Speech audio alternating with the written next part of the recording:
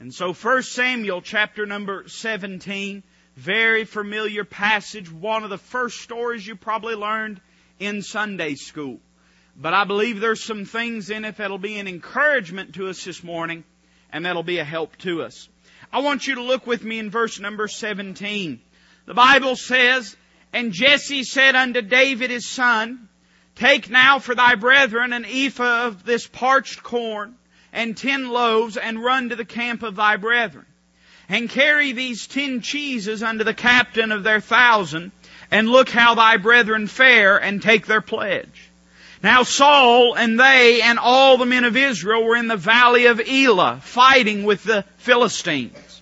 And David rose up early in the morning, and left the sheep with the keeper, and took and went as Jesse had commanded him. And he came to the trench as the host was going forth to the fight, and shouted for the battle. For Israel and the Philistines had put the battle in array, army against army. And David left his carriage in the hand of the keeper of the carriage, and ran into the army, and came and saluted his brethren. And as he talked with them, behold, there came up the champion, the Philistine of Gath, Goliath by name, out of the army of the Philistines, and spake according to the same words, and David heard them. And you find those words earlier in this chapter, and we know how he was mocking and taunting the God of Israel. And all the men of Israel, when they saw the man, fled from him, and were sore afraid. And the men of Israel said, "Have ye seen this man that is come up? Surely to defy Israel is he come up. And it shall be that the man who killeth him, the king will enrich him with great riches, and will give him his daughter, and make his father's house free in Israel." And David spake to the men that stood by him, saying, "What shall be done to the man that killeth this Philistine, and taketh away the reproach from Israel? For who is this uncircumcised Philistine, that he should defy the armies of the living God?" And the people answered him after this manner, saying, "So shall it be done to the man that killeth him." And Eliab, his eldest brother, heard when he spake unto the men. And Eliab's anger was kindled against David. And he said, "Why camest thou down hither? And with whom hast thou left those few sheep in the wilderness? I know thy pride and the naughtiness of thine heart, for thou art come down that thou mightest see the battle." And David said, "What have I now done? Is there not a cause?" And he turned from him toward another, and spake after the same manner. And the people answered him again after the former manner. And when the words were heard which David spake, they rehearsed them before Saul, and he sent for him. And David said to Saul, "Let no man's heart fail because of him. Thy servant will go and fight with this Philistine." I want to read that again. And David said, "Let no man's heart fail because of him. Thy servant will go and fight with this Philistine." Would you pray for me and with me this morning? Heavenly Father, I need your help, Lord. I know you're present in this place. I know that you're present in my heart and the hearts of other believers here. But Lord, I know that you have made your presence manifest already. And Lord, I just don't want to do anything to get in your way. God, I want you to do the work in hearts that must be done. Lord, there's people here this morning that need help. People here this morning that need Christ in their life and need encouragement. Lord, I'm insufficient for the task, but oh God, be my sufficiency. Lord, please give me the unction and please give me the power. Let my words, Lord, not fall to the ground in vain, but I pray that you'd take and use them effectually in the hearts, Lord, of sinners and saints alike. Father, I pray that you'd get glory this morning. If we can come into this place, Lord, and meet and talk and fellowship and leave here without giving you glory, we've missed it. And so, God, I pray that everything done today would bring you glory. And Lord, we just want your perfect will in all matters. Father, convict each heart according to your will. We love you, Lord, and we ask these things in a name that's powerful and effectual and in a name that's precious. We ask these things in the name of Jesus Christ, our Lord and Savior. Amen. In 1 Samuel chapter 17, I'm sure most of you knew from the reference, and I'm sure everyone knew by the time we read just a verse or two where we're at. We're at the story that we've heard so oft of the little shepherd boy David as he stands in defiance against Goliath, the great Philistine of Gath. We know the story of how he took the sling and took the stones, how that God gave that little stone a divine homing system, amen, and put that stone right where it needed to be. And let me say, if you'll give God your life, He'll put it right where it needs to be, amen, and put it right where it needed to be and slew the giant. But the thought that I want to get across to you this morning, and I'll go ahead and give you the title in case you're jotting it down, I want to preach to you on staying in the battle. Can I say to you this morning that the Christian life is a battle? I wish that it wasn't. I wish it was easy all the time. I wish your flesh didn't persecute you and mine didn't persecute me. I wish the world made it easy to live for Christ. And I wish the devil, he'd just leave us alone, don't you? But I hate to break it to you this morning, church, but the sheer truth of the matter is from the cradle to the grave, you're going to have difficulty. It's going to be a battle. Listen to how it's described in Ephesians chapter 6. Paul, writing to the church at Ephesus, says, "Finally, my brethren, be strong in the Lord and in the power of His might. Put on the whole armor of God, that ye may be able to stand against the wiles of the devil. For we wrestle not against flesh and blood, but against principalities, against powers, against the rulers of the darkness of this world, against spiritual wickedness in high places. Wherefore take unto you the whole armor of God, that ye may be able to withstand in the evil day, and having done all to stand." Paul wrote to Timothy and said, "Thou therefore, my son, endure hardness as a good soldier of Jesus Christ." And I would just say, along with the songwriter, the old songwriter wrote, it's a battlefield, brother, not a recreation room. It's a fight and not a game. So run if you want to, run if you will, but I came here to stay. You're going to have battles in this life. You're going to have difficulties. And in fact, your day to day is going to be a battle. Your flesh is going to make sure that it's not easy to serve God. I don't know about you. Maybe your flesh doesn't give you problems. It's kind of quiet in this morning. Maybe you don't know what I'm talking about. Maybe your flesh doesn't give you problems. But brother, mine gives me a fit, you know. I mean, I have to battle my flesh. My flesh wants me to do the wrong thing, and it's not just the devil that sits on one side of the shoulder. It's the flesh. It's me. I'm my biggest problem. And we find that the world certainly is pulling us towards iniquity. Every day it seems like this world gets darker and darker and darker and darker. You know what we as the light of the world ought to do? We ought to just to shine brighter and brighter and brighter and brighter.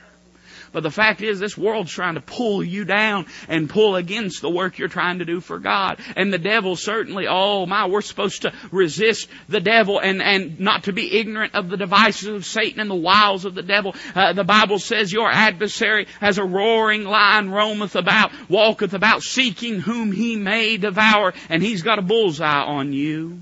And so we're in this battle. And that's natural to the Christian life and the Christian experience and the Christian walk is this battle. And so the question is, what are we going to do with it? Can I tell you that we've got a lot of people AWOL in this world today? That's just the truth of it.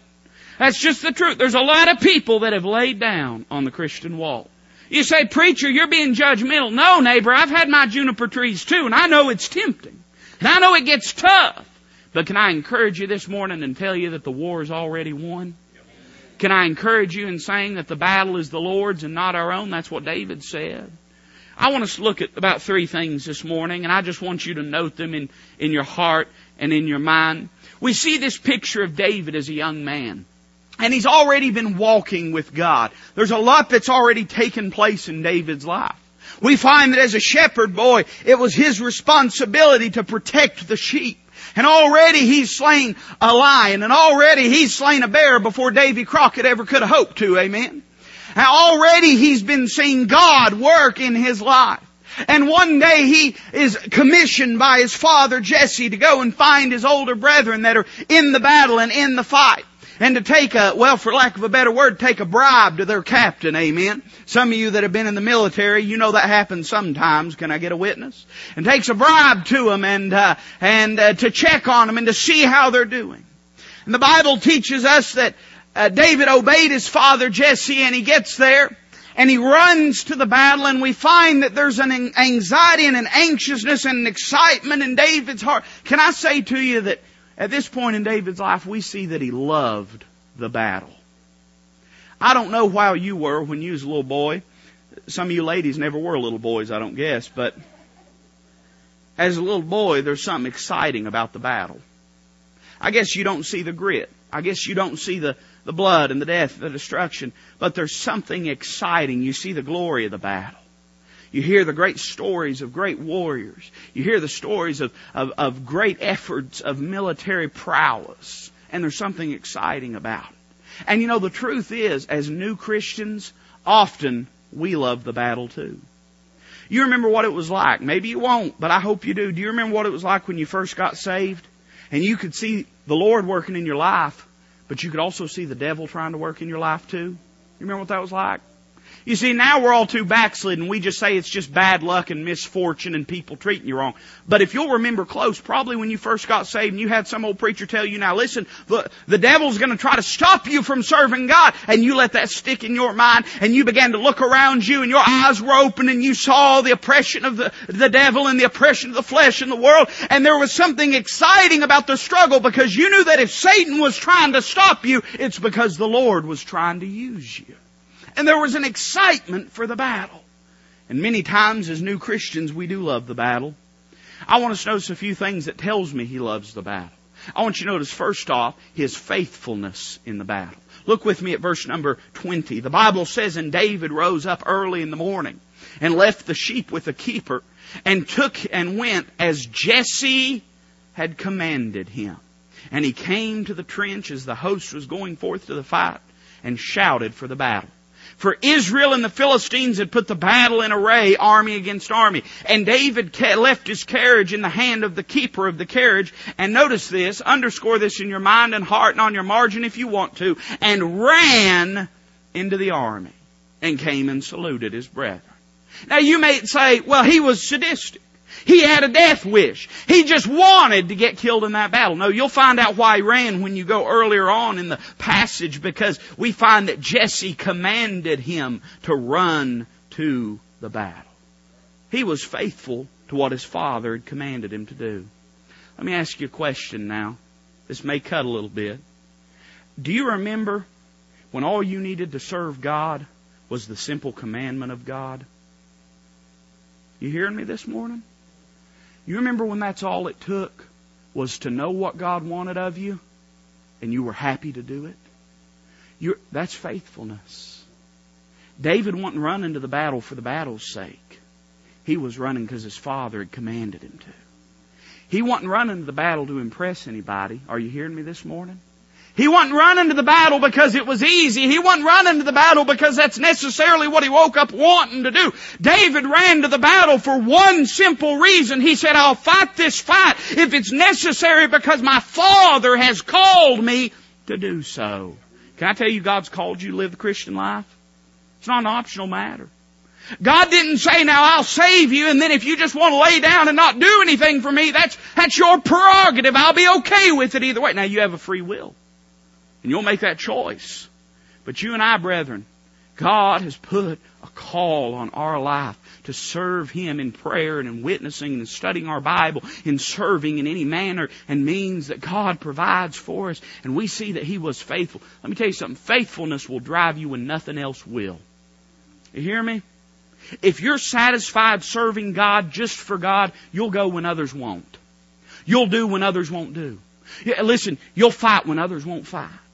We see that faithfulness was a part of his life. He gets to the battle. And his older brother, there's always one of these, amen? There's always one of these. His older brother, look with me in verse number 28. The Bible says, and Eliab, his eldest brother, heard when he spake unto the men. And Eliab's anger was kindled against David, and he said, Why camest thou down hither? And with whom hast thou left those few sheep in the wilderness? I know thy pride and the naughtiness of thine heart, for thou art come down that thou mightest see the battle. Isn't there always one of those that says, I know why you're really doing what you're doing? Isn't there always one of those that tries to discourage you? Somebody be honest with me this morning. Isn't there always people in your life that seem like they're trying to discourage you? Always people in your life. It ain't going to work. It ain't going to happen. You can't do it. You're going to fail. You're going to mess up. By the way, they don't ever want to talk about how they've messed up. They won't talk about how you've messed up. Oh yeah, you've messed up. You're going to fail again. You're going to mess up. You know what I like to say to people like that? So what if I do? His mercies are new every morning. Failure is a part of the Christian experience as much as success is. Failure, you know what the Bible says? A just man, though he fall 7 times, yet shall the Lord lift him up. You know what that tells me? Even a just man's going to fall and fail at times. Even a man living for God or a woman living for God is going to mess up. Failure is a part of the ride. It's a part of the journey. And there's always those that try to discourage you. But I like what David says here. Look at verse number 29. This is famous. I think it's one of the most quoted verses from the life of David. And David said, "What have I now done? Is there not a cause?" I want to say that we see his love for the battle in his faithfulness. But I want to say we see the love of the battle because he was focused. He was focused. Listen to me real close this morning, church. You know what David was saying? He said, I don't care what you think about it. I don't care what anyone else in this battle thinks about it. I don't care what anyone in our lives think about it. This is a worthy cause that's worthy of being fought. Let me tell you something this morning, church. Serving God is a worthy thing. It's worthy. It's not just worth it, it's worthy. Living for God is a worthy thing. There is a cause. Now, I'm sure they would have looked at David and said, David, what you're wanting to do is impossible. And certainly as this little scrawny teenage boy, even in the armor of Saul, it would have been impossible. But if they had known that David was going to take that little sling that he had used, drive away wolves and squirrels, all manner of creatures from the forest, and take that sling and go up against this skilled warrior, this man that had been trained from the grave. This man, by the way, in some ways Goliath pictures the Antichrist, but in a lot of